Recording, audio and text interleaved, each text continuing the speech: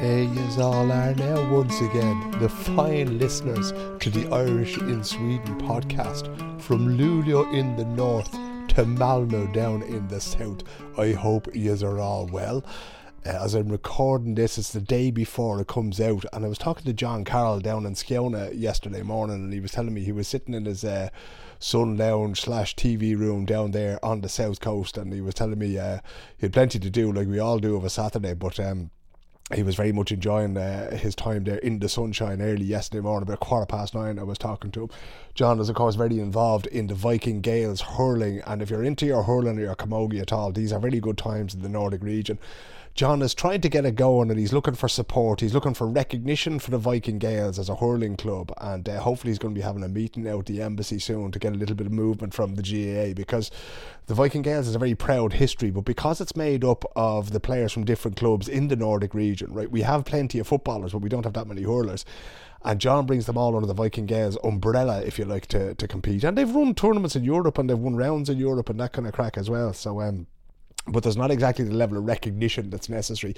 But keep your eye out for what John is up to, and for what Michelle Cotter is up to with the camogie here in Stockholm. And indeed over in Finland things are happening there. In Tampere the Hammer Gaels are playing hurling over there, and I know the Helsinki Harps are having a few hurling training sessions. So it's all starting to happen with the small ball boys and girls. And of course the great Owen Sheedy and Declan Graham back in the day, where people are absolutely instrumental along with John in getting all of this going. I hope you're very well. I hope you're enjoying the first lovely sunshiny warm weekend, right? We've had a few of those weekends where the sun was shining, it was lovely and that kind of thing, but it cut the snot off you out there. So I hope you've been able to get out and enjoy that. There are loads of things happening in the community. It's almost hard to keep up with what's going on all over Sweden. Last week I dropped a podcast in the middle of the week there because the supermarket art fair was taking place here in Stadsgårdsterminalen near Slussen.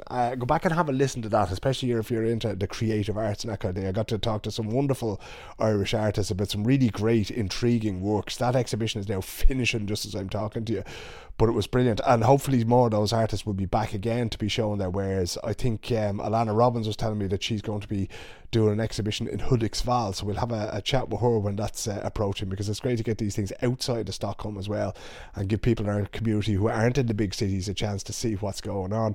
Then of course you had Spuds and Sill here in Stockholm.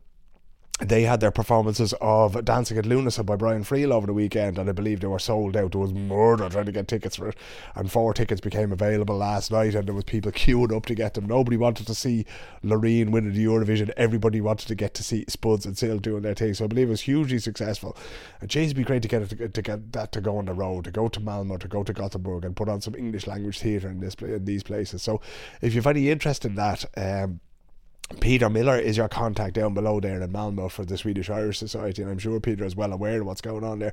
But if you have any ability to help out on that front, I would strongly suggest getting in touch with Peter, or maybe with Chris over in Gothenburg, Chris O'Neill over in Gothenburg there, and just get these things on the road and that kind of thing. We will get to our interview for this week in a second, and again it's very much to do with creativity, not so much to do with art, but very much to do with creativity. But before I do that, right, if you check in the show notes, right, you're going to find links to 2 GoFundMes, right? One you would have heard last week when the magical Gary Lavelle came down to the studio and talked to me about his business and construction in Sweden and how quantity surveying isn't a thing, but he's going to make it a thing. But he also talked about his 3-peak challenge for Garrod Smile, and his GoFundMe is going quite well. But always more money is needed. Garrod Smile is a charity set up back home. Gary is from Achill Island. It's set up in County Mayo, I believe, for a young man who passed away, or a young child who passed away after a battle with cancer, and it just provides respite for families who are in that situation. And the idea is to collect enough money to be able to send the family to Legoland down below in Denmark. So if you're listening to this and you have a few bob to spare and you haven't yet contributed, please pop in to Gary's GoFundMe. You'll find it in the show notes. So on Spotify or Podbean or whatever you listen to the podcast on, you'll find a little link down there in the description of what the show is about. Click on that, go and throw in a few bob if you can.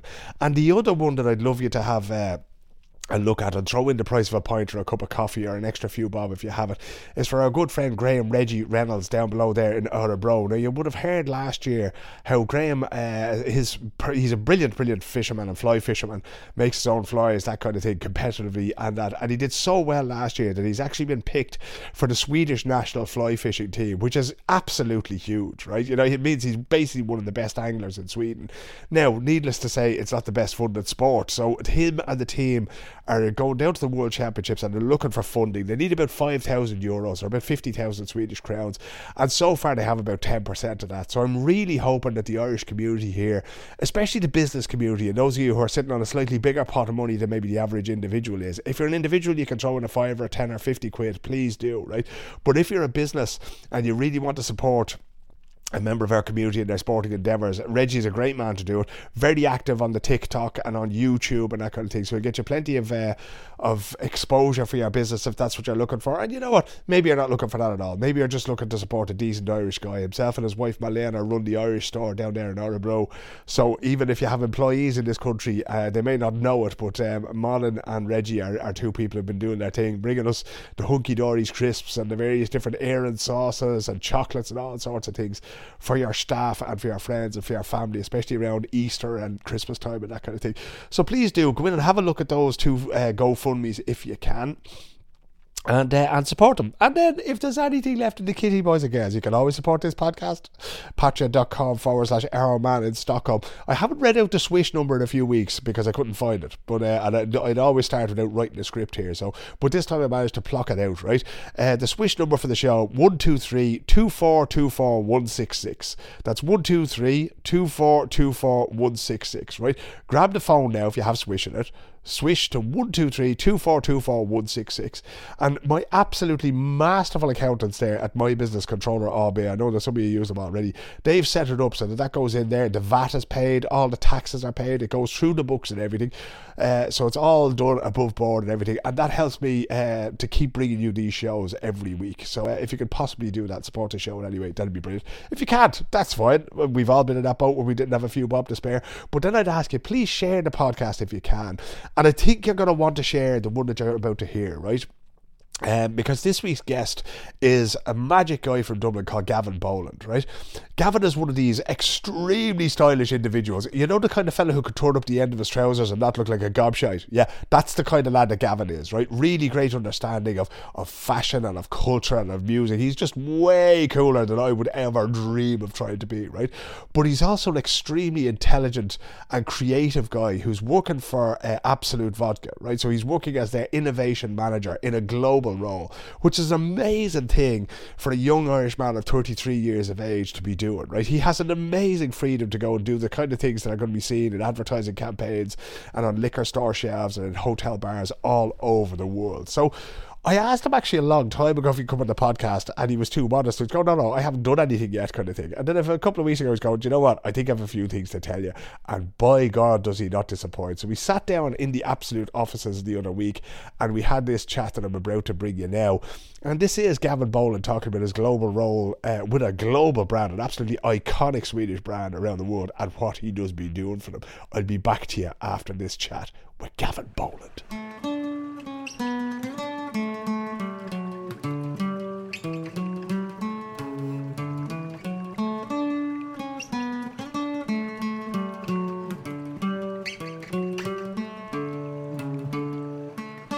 Gav Boland, of all the episodes of the Irish and Sweden podcast that I have made, this is probably the nicest surroundings I've been in. Can you explain to me where we are and what you do here from Monday to Friday? Yeah, well, we're overlooking the water of Liljeholmen, where you can look over and see Hornstull and Södermalm. And you're in the top 2 floors of the Absolut company and Pernod Ricard Sweden. So it's, I think it's one of their nicest offices they have around the world, and they have offices in New York and London and all over, but this is a pretty nice one. And how did a man from Dublin end up in this particular office here, selling vodka to Swedes and to people around the world? Yeah, well, it's actually a unique story, but I suppose, I've always been super interested in food.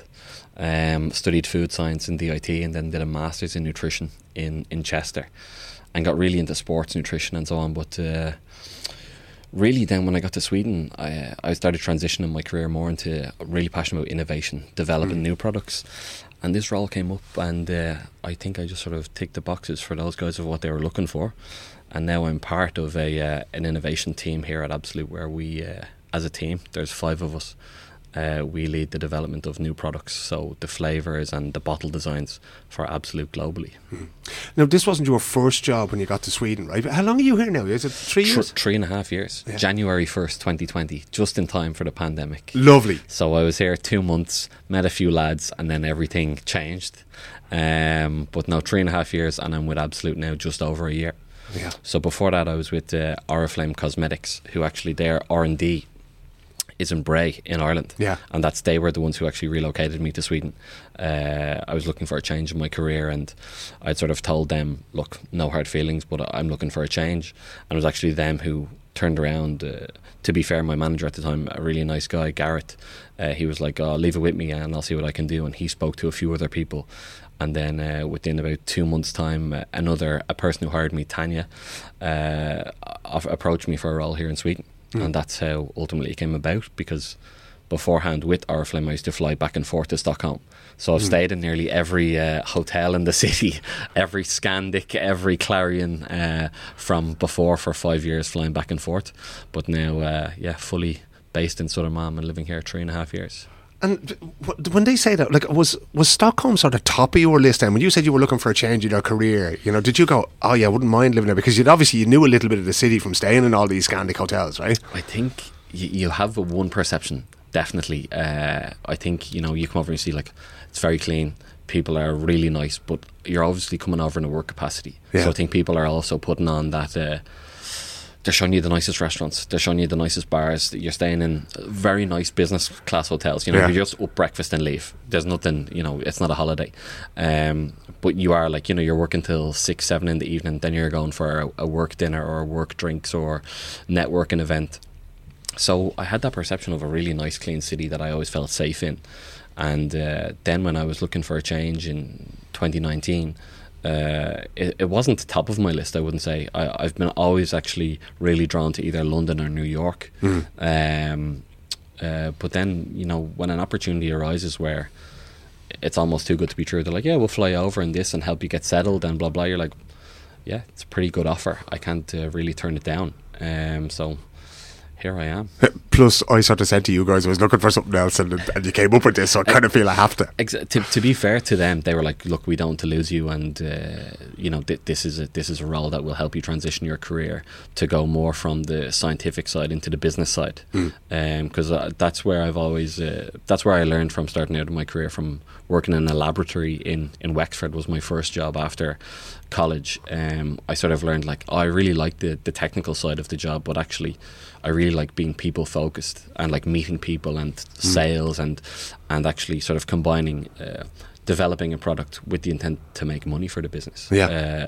You know, it's all well and good, like as you say in any industry, you can make the world's best product, but if it's too expensive, no one will buy it. So understanding the consumer and all about that, if I can combine the two of product development and consumer focus, it's a win-win for me. It actually surprised me, and I mean this in the best possible way, that when I first met you, I had you sort of down as one of these, you know, not exactly Dublin for, but a marketing type, somebody who understood markets and communication, that kind of thing. And I was surprised then to find out that your background is more scientific than sales related, you know.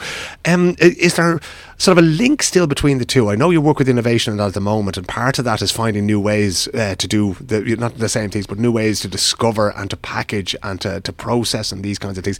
Do you find that the two dovetail, that your sort of personality and your education dovetail in this role? I think it's a perfect marriage for me. Like, I think that is often where we see the challenge now if we're trying to hire people as well.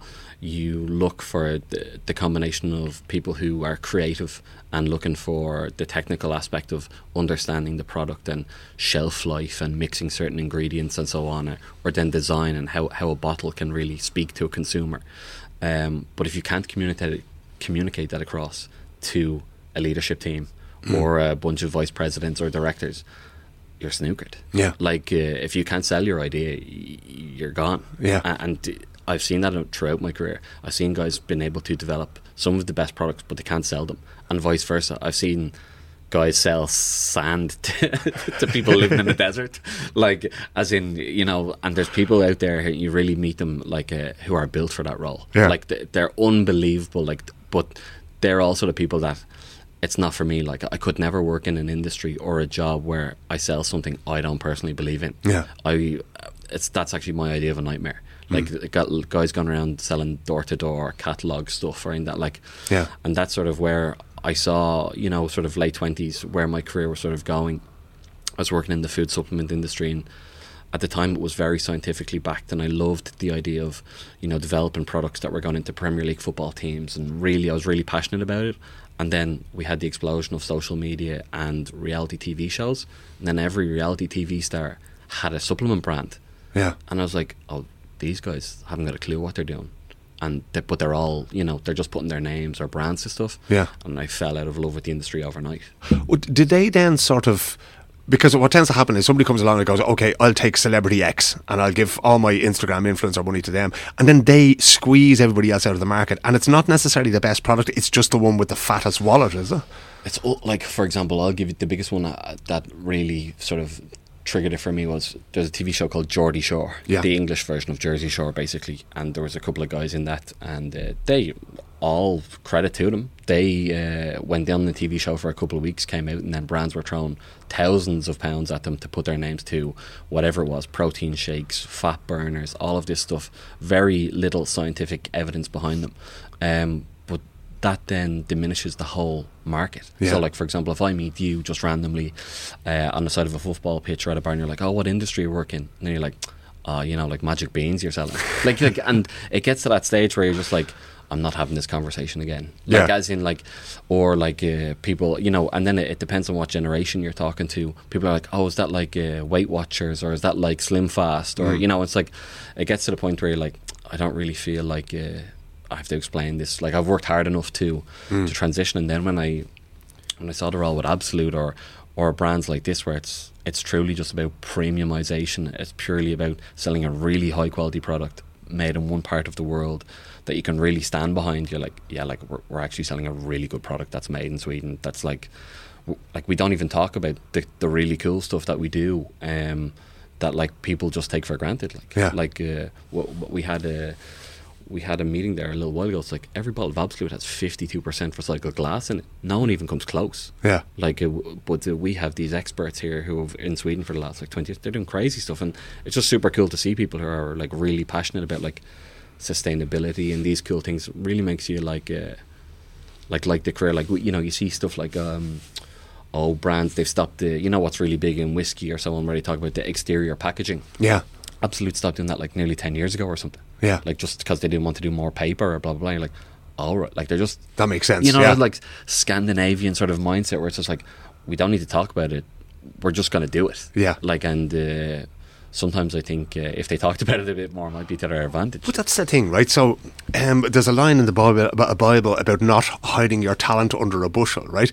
And it always struck me that, you know, if my first memory of seeing the Absolut brand at all was some rock band guy wearing a t-shirt with basically the Absolut, the blue logo, and then the thing, right? Iconic. We didn't even know what that was in the 80s in Ireland. People still drank, you know, Powers and that kind of thing, you know. But we went, my God, that's something, I need to know what that is.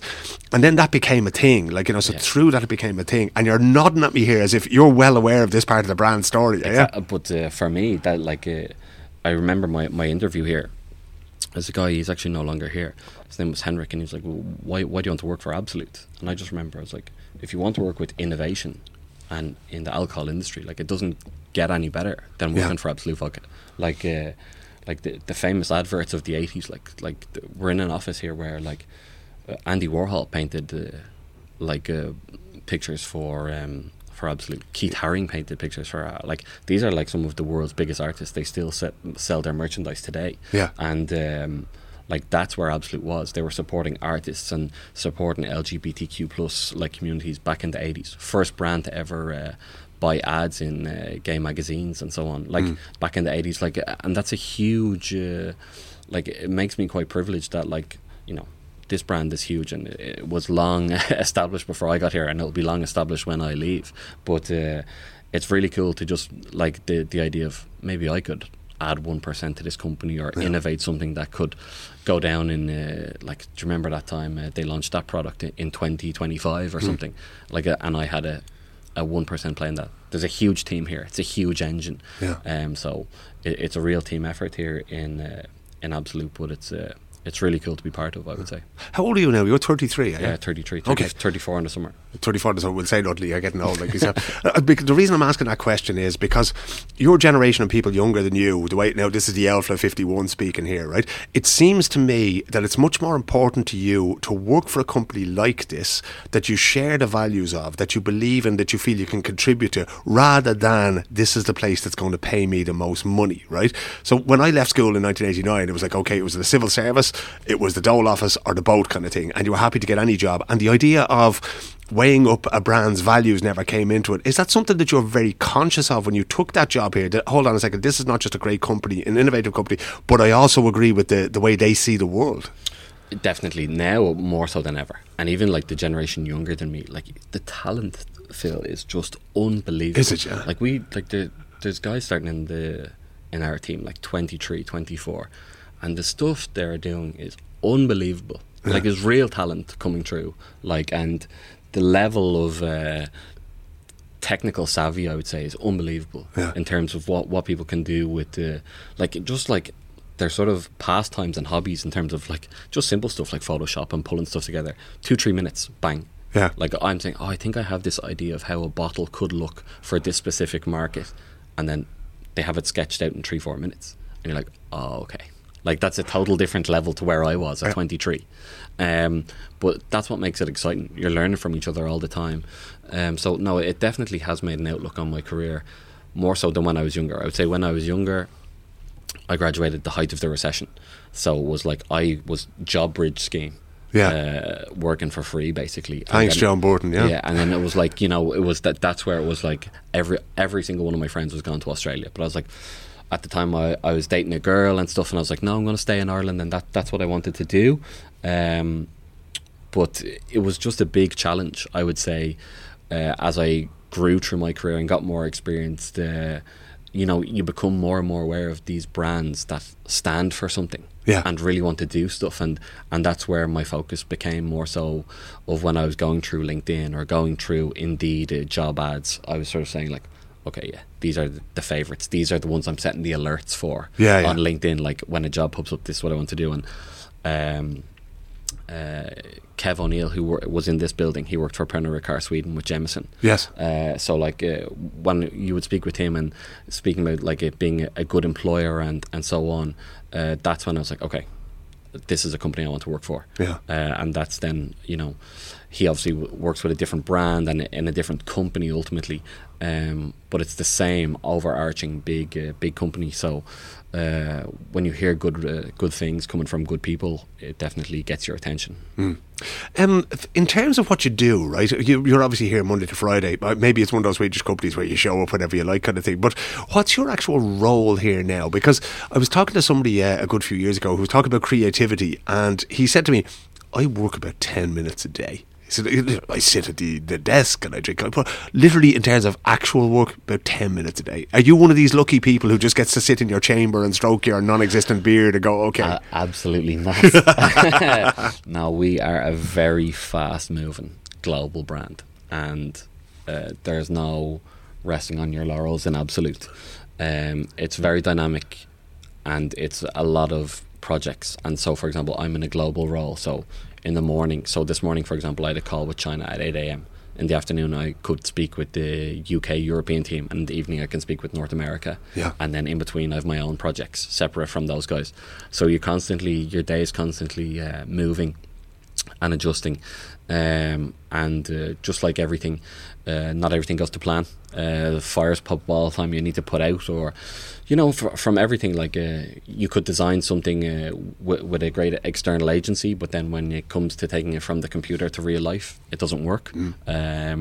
Or so I basically work with everything to do with the bottle. So for example, I don't do anything with social media or communications. Or my whole job and my whole career is about the liquid inside the bottle and the glass bottle itself. Ultimately, what the consumer gets. Yeah. And that's what I'm passionate about. I love, I'm the person who buys, the new flavors of Coca-Cola or the new flavors of Fanta or something. I'm interested in like bottle designs and flavors and different ingredients and energy drinks and everything that you see like a lot of change in the industry. Yeah. So what I'm the same is basically looking to put a bit of boldness in the industry, like change it up, do different things, and try to attract new consumers.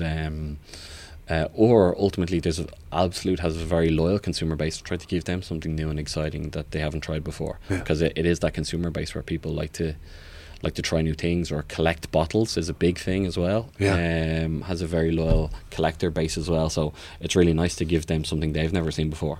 You're the brand expert here now, so correct me if I'm wrong, right? But I remember when Absolut Citron came out, the lemon version of it, that to me I think is certainly the first variant that I remember, right?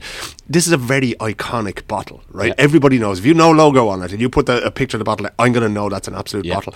How restraining is that? How much freedom do you have to take that and shake it up and mess around with it to make it look different? Some of the iconic ones you really don't touch, as in like, and to the point where like some of the big core products are basically owned by my boss. They're. So basically, Absolut was the first brand. There was a few brands before it, but Absolut was one of the first ones to really popularise the flavoured vodka.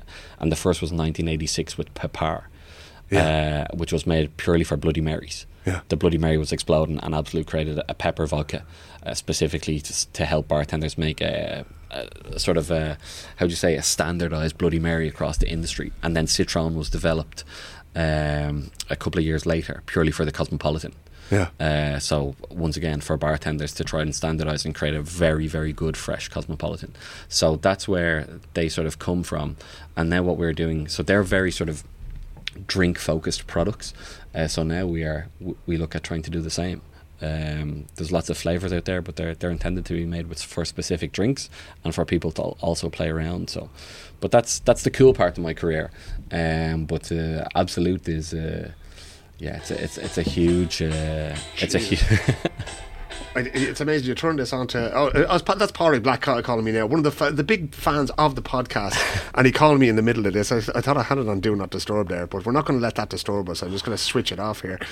But that's a cool part of working with Absolut. But I would say, like you can't. I'm no brand expert. There's people who are here 30 years, and they're real experts. They remember every step on the way. I'm very new to this company, and there's a lot to learn. Like, as in, and especially with such an iconic brand, you can't just go playing around with stuff. It's like working with someone like Nike or Nike. This brand has a big following, big heritage, a very premium product. As in, you don't just put anything out there and hope it hits with the market. It has to be vetted, approved, really along with what we want to give our consumer. So in that instance, it's very challenging for someone who works in product innovation, but it's a challenge I really like.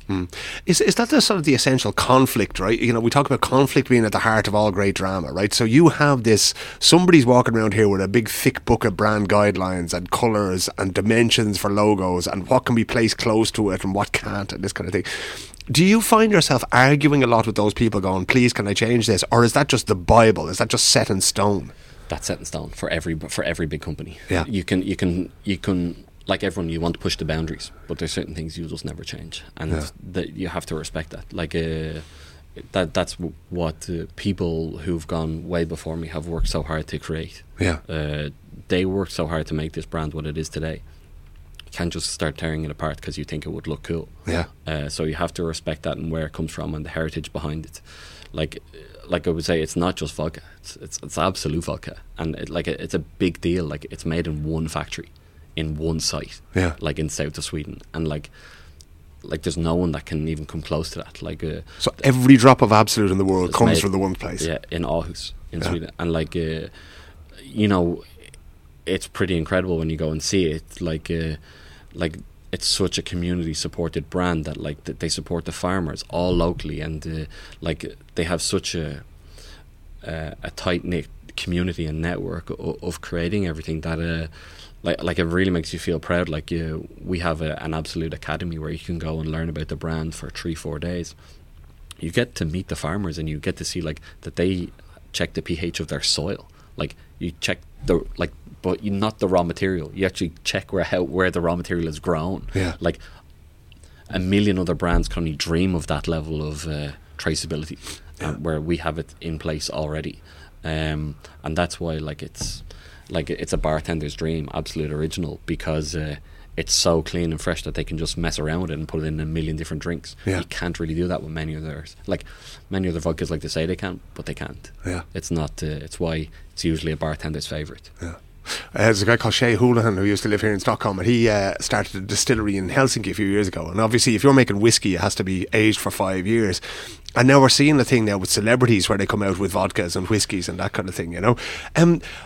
Absolut as a brand, is it seen in the rest of the world? Do people know it's a Swedish company? Is it important to Absolut to be seen as a Swedish company? I would say so, and I think it's very closely knit with Sweden. Yeah. And it was just released there, I think it was last week or the week before. It's the 7th best Swedish brand to work with or something like that. Is it, yeah? It was just released to Spotify and stuff are up there. Yeah. But Absolut was at number 7. It has a very strong association with Sweden. Yeah. Always has, and even the way it's spelt, like absolutely. Yeah. So that it has a strong, and also we have some specific flavors are spelt in sort of the Swedish way. Yeah. So it's very much Swedish vodka. And even now we have Country of Sweden embossed into the glass. So I think it's very proud to be a Swedish brand, and I think people are very proud to buy it. Depends on what market, of course. Yeah. Some markets are very loyal to their own homegrown brands, but especially in emerging markets or markets that are quite new to the alcohol, or say markets where cocktails are growing. Yeah. Absolut's definitely front and center in the bar. Yeah.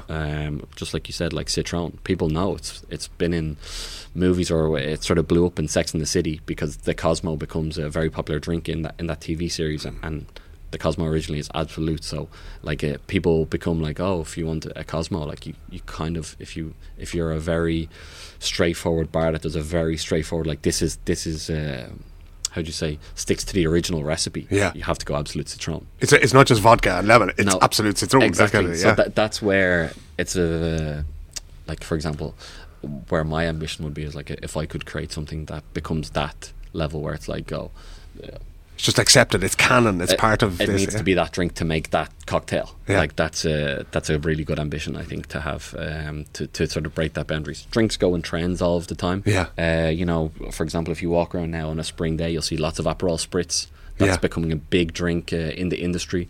You're seeing big drives towards low alcohol drinks, alcohol free. So you just have to, you don't have to follow the trends, but you have to be very conscious of them. Yeah. How do you do that? Because like you say, I remember a few years ago, Captain Morgan's just became this huge thing in the rum world, you know. You have Conor McGregor pushing proper 12 for all sorts of stuff as well. Where do you see these things? Because you mentioned your background is food, so you see trends, you know, in terms of street food. You see, Asian food, it might be bao, might be what else. How do you keep on top of all that, and where do you find the inspiration for the things that you try to create? It's everything. It's paying close attention yourself. We also have a brilliant consumer insights team here in Absolut that are constantly keeping their ear to the ground. We obviously have teams all over the world that sort of share feedback, and sort of, you see the rise and fall of certain things. Some things can just be a quick flash in the pan, like a TikTok trend that like people are, oh, they make this drink, but we're not going to jump on it. Like that's just a TikTok trend. What you want is longevity and to develop something authentically. Like what I would say is, you see definitely influence from big other industries. So like the biggest marriage is like the food industry. So for example, right now Mexican food is big. Yeah. It's getting big. So you see like the rise of taco trucks and blah blah blah. So for example, what comes with that is Mexican drinks, and Mexican culture, and it's the same. Then we see like then we see areas of the food industry that that then grow. So for example, it could be a very standard restaurant, for example McDonald's, and then all of a sudden they have like a spicy range, like spicy chicken nuggets and blah blah blah, and it's like, oh, it turns out there's a big demand now for spiciness, so maybe it's a spicy drink we want to offer our consumer that they haven't had before. So you just sort of have to keep your ear to the ground, and then either react quick or not react, as in we're either going to play in this area or we're not. And that's not a decision for me. That's people above me that would make those decisions. I'm sort of the person who tries to activate their decision making. Let's say, they get to decide what the big picture is, and then you go and work within that. Exactly, and that's why they're in their role and I'm in my role. And ultimately, the ambition is to get there one day. But you're talking about people who've worked in the drinks or food industry for years, and very good, efficient. The biggest thing I've learned since getting here is, a problem comes up and you'll go with the solution A, B, C, and then my boss will turn around and like, have you considered D and E? Like, there's more options that I haven't and you seen. go, there's two more. Exactly. So I think in that instance, you really see where expertise pays off and why these people are in their positions. But yeah, I think I'm quite ambitious. So the ultimate goal is to get to that point. So that's where you see making those strategic moves and fast reactive decisions, but also the long-term plays. Like Absolut was like that, an innovator in flavoured vodkas, and we continue to innovate. So we've short, medium and long-term goals of where we want to be, and innovation covers everything from flavours to glass to sustainability to everything in between. The guys in the factory are doing crazy stuff. I think we've one of the most sustainable factories in the world. And they don't rest on their laurels. The next step, like Absolut will not go away anytime soon. I actually remember when you just moved over here and you were still working for Oriflame, but Absolut at the beginning of the pandemic were the first to go into hand sanitizer. They went, okay, we have the raw materials here, let's do this because this is what the country needs at the time. And it was really quick, and it was like they were just so far out in front of everybody else. And you can only be first. If you're not first, you can do it second or third. Nobody cares when that happens. And of course, the whole world saw, okay, Absolut are doing this thing, and there's a great brand value to be had. What's the biggest lesson you've learned since you got here, would you say? Especially now as I'm getting into my 30s, you can't put a value on a really good network and getting to know people and really... I don't mean to curse, but when you're in the shit, to have the right people beside you to get you out. I think, and that's both in life and in your career. I put a big value on like having some good friends, but good colleagues as well is a big help. And just like that, I wasn't here for the pandemic, but I heard they did great things. But also just like that, some projects go so smooth, you're like, almost what did we this is easy, I don't know what the issue is, and then there's some projects where it just everything seems to just there's cursed. An issue but just even just little things like something got lost in the delivery, or something is 1 day late, which you're talking about this huge behemoth of a brand that is constantly churning, and if something is late a day, it's big, throws everything off. Absolut Original produced 3 bottles a second in the factory. Do you know what I mean? There, it's the Sweden's #1 food export in the world. It's the biggest export coming out of Sweden. Any stop there, anything that goes wrong. So, but now you can imagine at that capacity they have huge production lines, and so it's not. But like, for example, if I'm trying to squeeze in an innovation somewhere, and then I'm like, oh, sorry guys, such and such part has gone missing, or it's delayed in some port, or like the shipping port issue or so on, like that can really that's where you need a great team of colleagues beside you to be like, no worries, we'll fit this around, we'll move around schedules and we'll get it for you, that way. And I have some great colleagues here, some guys in operations or in my team or my boss here, like just like so much to learn from, like where you look and like you're like my boss here, Elin, like you're a true expert in your field, like really, like, and you're just like, I have a long way to go, but if I can take the key learnings from you whilst I can, like in the time around, like I would it will really stand to me in my career. Yeah, it's having that humility as well to want to learn, Gav, because like an awful lot of us will come in and we go, okay, we have to hold our own here, we have to show our own value, and in doing that we kind of go, no, I got this, instead of asking people. And that is the greatest thing that they can give you, is that guidance and sort of teaching you, because they've forgotten more than we'll ever know about some of these things. I think it's when they have that huge experience to draw upon. And I'm sort of coming in fresh face and trying to push boundaries, being like, I was thinking about doing this. And then they're like, yeah, we did that 6 years ago. And you're like, oh yeah, you're Absolut. Of course you did it. You know that way? Yeah. So it's that kind of way where you need the humility to be like, okay. Yeah. Like, you need to be ready to kill your darlings. You need to be ready to, that was a good idea, but on to the next one. Or you need to be ready to be like, no, there's something in this, and really fight for it. Yeah. You know that way? Like, you need to know when to pick your battles, and you need to know when you're like, this one isn't worth fighting for. Yeah. And that's with experience. I'm getting there. Yeah. I'm not there yet, but I'm on the right road, let's say. Well, I think that's the thing it is. It's a journey. It's not a destination, really, you know. Exactly. Speaking of journeys and destinations, what was the difference when you were coming over here for Oriflame first, and then you moved here and you became sort of part of the community here?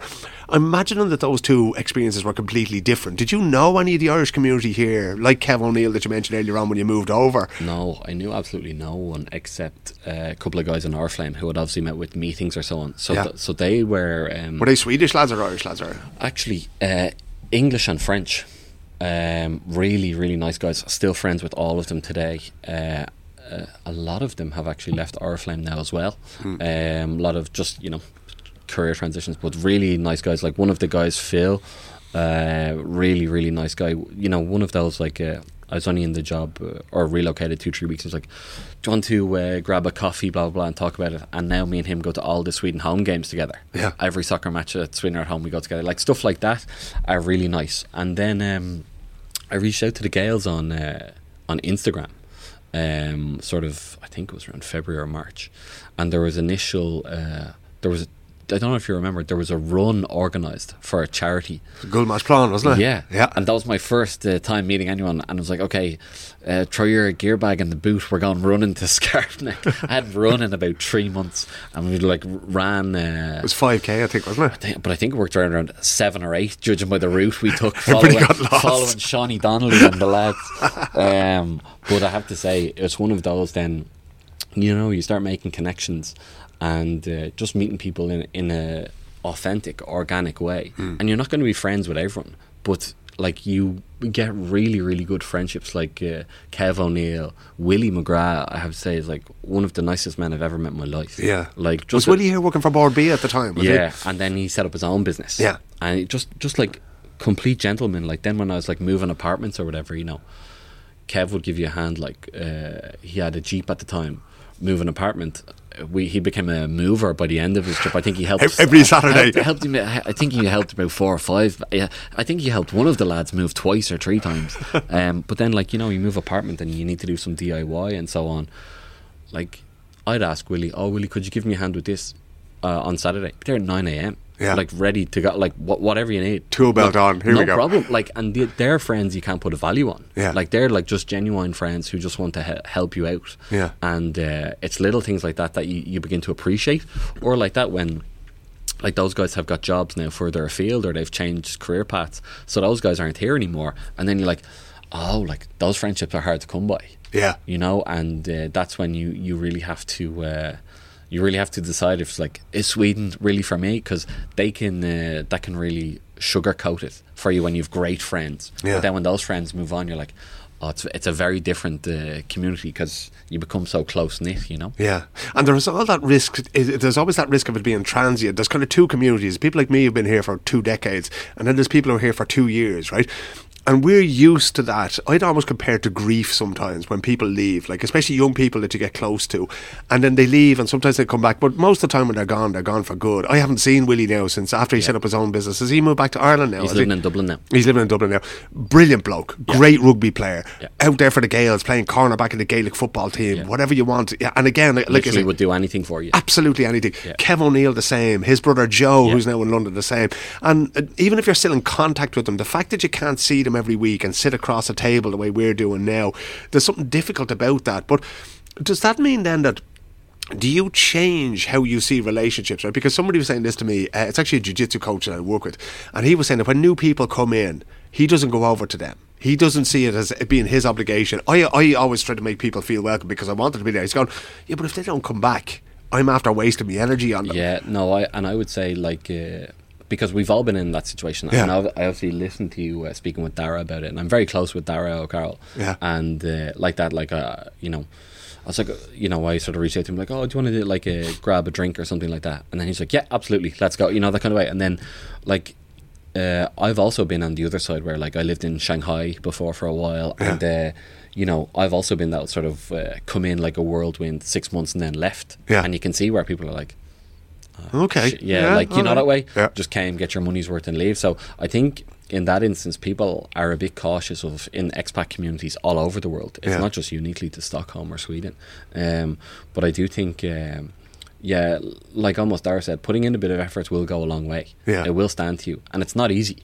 Don't get me wrong, especially if you're a naturally quiet person, or, you know, maybe you suffer a bit, you know, with groups of people or anxiety or something. It's not easy to put yourself out there. It definitely isn't. Yeah. And everyone is different. But it will pay off for you in the long run. But for me, I think, I do value my time. So I'm not the first person, and people will tell you this, I'm not the first person to run out and be organising everything for everyone. Yeah. But with my friends or whatever, I will do my best. But you're also there, but when all these things happen, you're there, right? Remember when you were injured last year and the Stockholm Gales soccer team were playing you were the first man on the sideline, you know, when that was happening. And the same thing with any of these sporting things, or if there's something cultural going on that you want to be there, you are there as part of it, you know? So maybe not sort of leading the line. Where do you see your future as being now? Because I can see it from talking to you this morning, it's like, you know, you're loving this job, right? Yeah. Is this what do you want to take over here? Do you want to be the guy who's running this place in 20 years? That's a big ambition to take over Absolut. The people from Absolut, you can stop listening now. Yeah, exactly. He's going to go nuts. No, but I love to grow with the brand. Yeah. For sure. Like, for me, like a creative person, really like to push it, but also the business acumen of it really makes it really interesting for me. And I'm actually quite lucky. The CFO here is an Irish guy, and he's one of those where, like, just like, we never met each other before I joined working here, and he's quite, you know, he's a prep, but like, he's like, just keep pushing. Just keep pushing. He's like, you're doing the right stuff. Like, and just those little words of encouragement go a long way. Yeah. Or like that. Just like, so, yeah. Like, it's not. I don't need people praising me or anything like that. But there's nothing like after a very tough project where you've done a good few late nights or anything, where someone just gone, do you know what? That worked out well. Like, that's like that. I think people resonate a lot with stuff like that, and especially for someone in his position, in his role, who has kind of very little interaction with me. I would interact with the guys in his team, and like, we would work together. But like, for example, a CFO does never need to speak directly with an innovation manager. Like, he would speak with my boss or my boss's boss. But for him to just be like, oh yeah, we're joking about something, like looking for a budget or something, he's like, oh, but it looks good, you know. Like, those little words are like, you know, they stay with you, because like that, when stuff is really tough, you really appreciate people who just reach out and be like, yeah, that's coming good, you know. I think it's very important as well, especially in those more senior positions, to build people up, because by him saying that to you, then that gives you the courage to go and to do different things. It gives you the courage to do them wrong, you know, to fail, because you know, okay, hold on, this guy actually thinks I'm good at something, you know, so the fact that I got this wrong, that's not who I am, that's just something that went wrong, kind of thing, you know? And yeah, you need to be, like, I'm not saying willing to make mistakes, but mistakes happen. You just need to mitigate them. Like, for example, of course, we're not talking life and death situations here. Let's say we're talking about how an ink looks on a bottle. Yeah. And I'm like, oh, I made a mistake, that doesn't look great there, or I got that colour wrong, or blah blah blah. But if you're open and honest and hold your hand up, like, especially in here, like, I love the fact where I'm like, I'll just go straight into my boss and be like, got this one wrong. Like, I don't think this works. What do you think?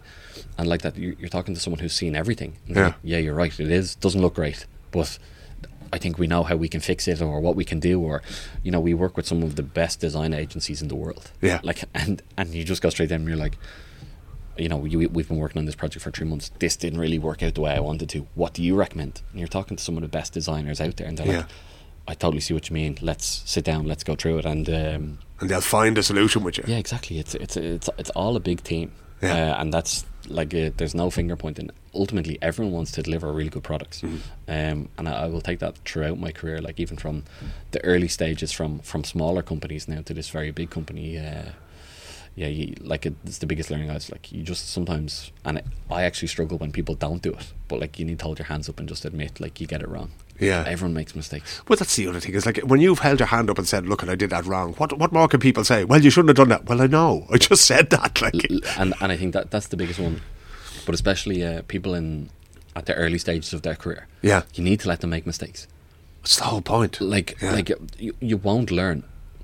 Like, it doesn't matter what it is, whether you're putting together a PowerPoint and it doesn't look great, or you're designing something and it doesn't have the effect you want, or it's a drink you're making and it doesn't taste good. Like, okay, we didn't get it right. Back to the drawing board here. Yeah. You know, like, of course, we don't want to get to a stage where we launch it and it's out on the market and it's not good. Yeah, well, that was terrible, yeah. But in the development phase, it's like, this is why you have rounds of review and you know, process and going through stuff, because ultimately you want to get these people to where they want to get in their career. Yeah. And that's like, I actually really enjoy people managing and trying to get people up, and I actually don't do it here, but we have junior people in the team that I try to be just like, if there's anything I can do to help, like whatever it is, even if it's non-work related, like just drop by, like we'll go through it. Like people in other teams, so there's other brands here as well, like Kahlua coffee liqueur and Malibu rum. They're also based here, and like, so we bounce ideas off each other. Like, I will go to the guys in Malibu, but like, I'm thinking about doing this. You've done something like that in the past. Yeah. But you know, like, there's real experts. So like, you need to be willing to share. Does it surprise you that you're so willing to help other people now? Would the Gavin of 23 years old have done the same thing and been that supportive, do you think? I would say, yeah. I grew up very quick. I got very mature at a very young age, just due to my childhood and stuff like that. So I've always been willing to sort of collaborate and stuff. Maybe I tried to collaborate without the experience, which was a bad thing. I was trying to help people without actual life experience behind me. But I've always been like, I really enjoy working in teams and like having the crack along the way. Yeah, like, work is serious enough. You don't need to make it more serious. Yeah. Like, there's, a few months ago there we had a lot of changes in our team, and we were just actually two of us in the team, and me and the other girl in the team, Clara, like, just had great crack. We were like under lots of pressure, delivering lots of projects, but it was just like, it's only the two of us and our boss, so let's just do our best, and like laughing and joking and at the desks and trying to help each other out and spotting things that we can fix, and you have to make the best of the situation. Yeah, there's only so much you can do, so there's no point in going nuts. Like, literally, and that's every company in every role. It goes through waves of like super busy, super quiet. Like everyone, coming into Christmas but pre-summer holidays now will be busy, and then July will be super quiet in Sweden, and then in France August will be super quiet. Yeah. So so you need to, like, when the pressure's on, deliver, and when it's quiet, make the most of it. Yeah, and get the balance right. Like, that's modern careers, and you see a lot of people, and I'm probably one of the worst, like, really close to burnout, like, and especially now in our generation, it's really bad. Like, it's really, really bad. But it's trying to get that balance, and I'm far from getting that balance. I'm the guy who works on Saturdays and Sundays if I want. Yeah. Like, but that's my objective that I need to try and learn from, to switch off and blah blah blah.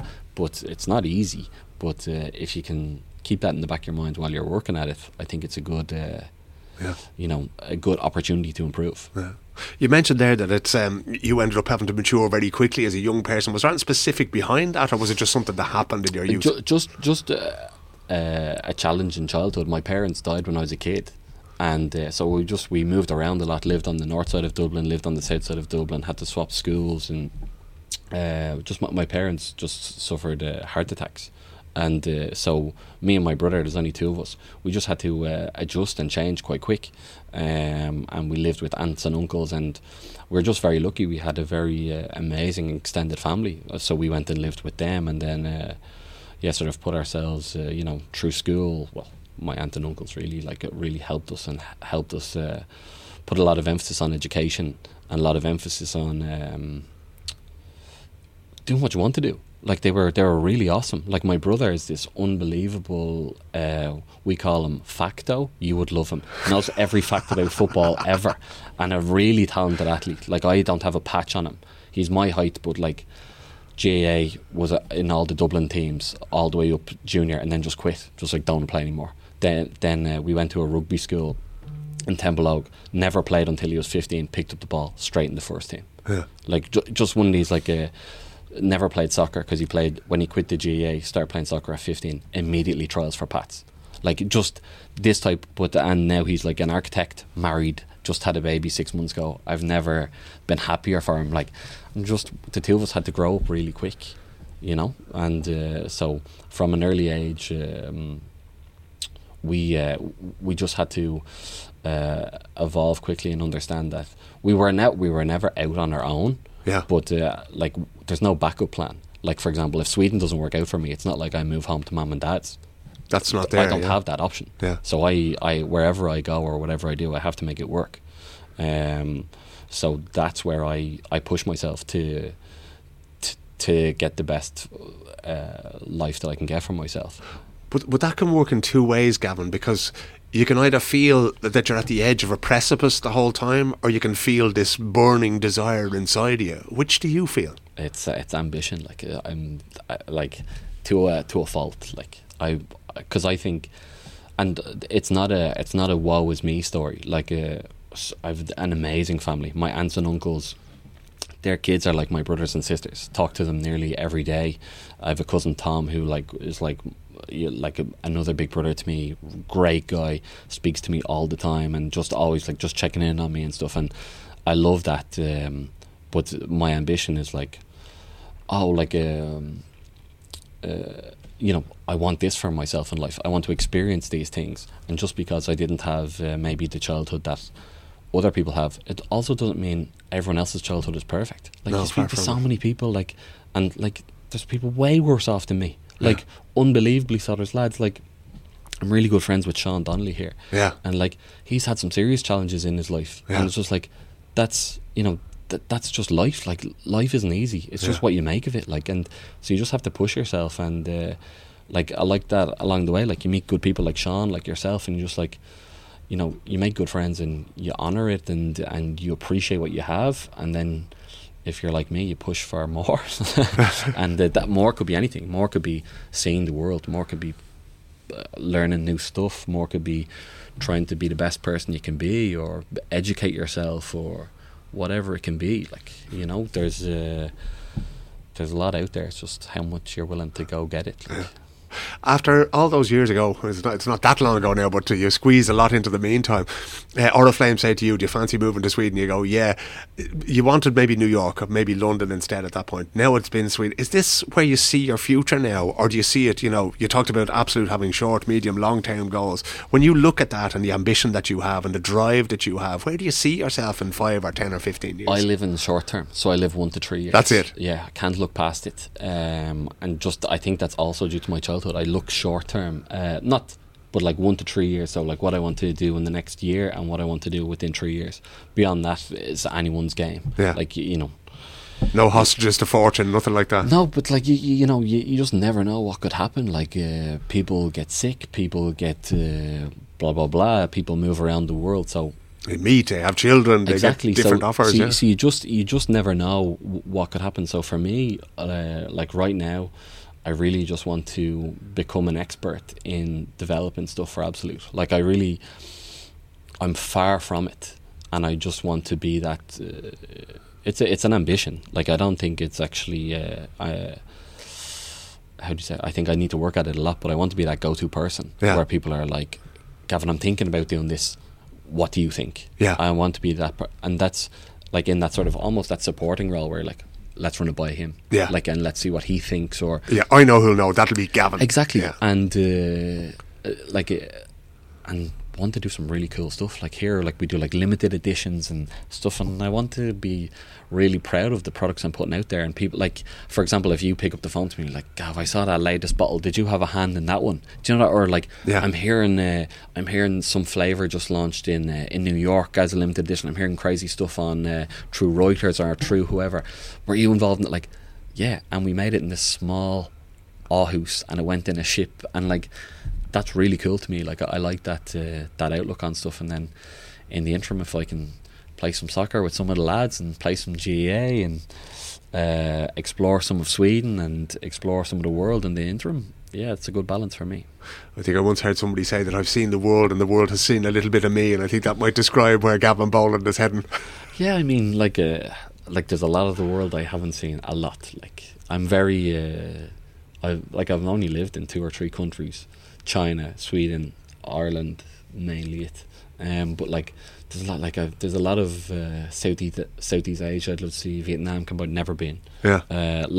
I've done America like every tourist: New York, California, Florida. I've been on roller coasters and in Times Square. But you know what I mean? That's it. That's America right there. Like I'm a huge Green Bay Packers fan. Really want to go to Wisconsin this year. Really want to see a game. Like really want to do like Route 66. Yeah. Like I've been to Buenos Aires and I've seen like Boca and all these areas, but like I was a lot younger. I want to go back again, and it's a lot of the world I really like to see. And if I can do that tied with my career, I think that's amazing. I love traveling with work, and like what you said, like getting your ear to the ground, seeing what customers want, and if you can tie that into also seeing some beautiful parts of the world, it's a great opportunity. So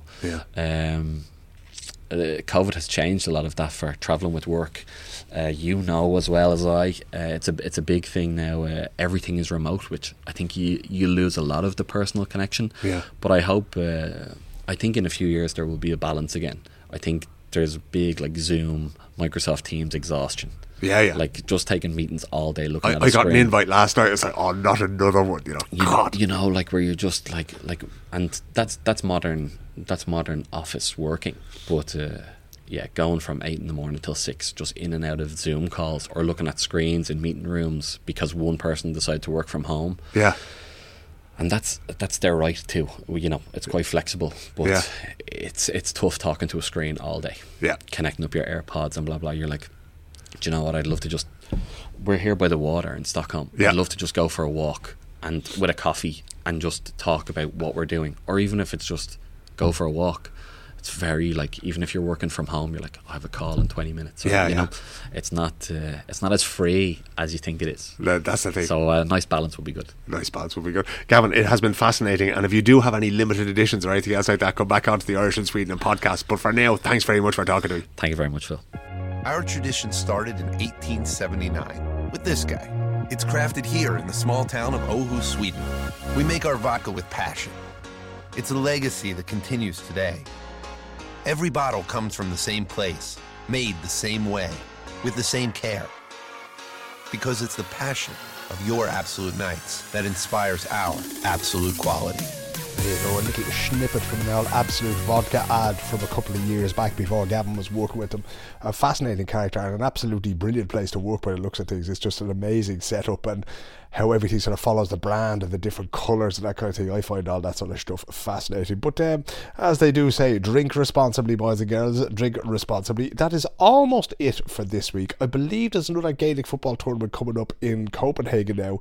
It's going to be hosted by the Hillerod Club. I think it's the 17th of June. So there's a lot going to be going on down there. Not sure I'll make that myself because my eldest daughter is graduating from high school that week, and her grandmother's going to be over from Ireland and that kind of thing. But if you hear of anything going on out there, do let me know, especially now coming up to midsummer and that kind of thing. There's going to be plenty of events before things quieten down a little bit.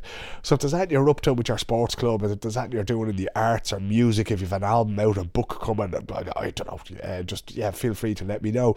And of course, I'm always looking to speak to anybody who's involved in academia or in business or that kind of thing as well. So don't be afraid. Don't hide your talent under the bushel, as they say in the Bible. Get your hand up there and tell me and get in touch with me. And I'll come and meet you, or we'll meet you on Zoom or that kind of thing, and we'll get it sorted out, because, as I say, this is a community-supported podcast, supported by the Irish Chamber of Commerce in Sweden, supported by the wonderful Martin Hessian at Veerstrom's Pub. Community podcasts only exist because the community do. That means it only exists because you do. I've really enjoyed bringing this episode to you. I really enjoy bringing every episode to you. So in the meantime, take care of yourselves, take care of one another, and sure, I'll talk to you all again next week on the Irish and Sweden podcast.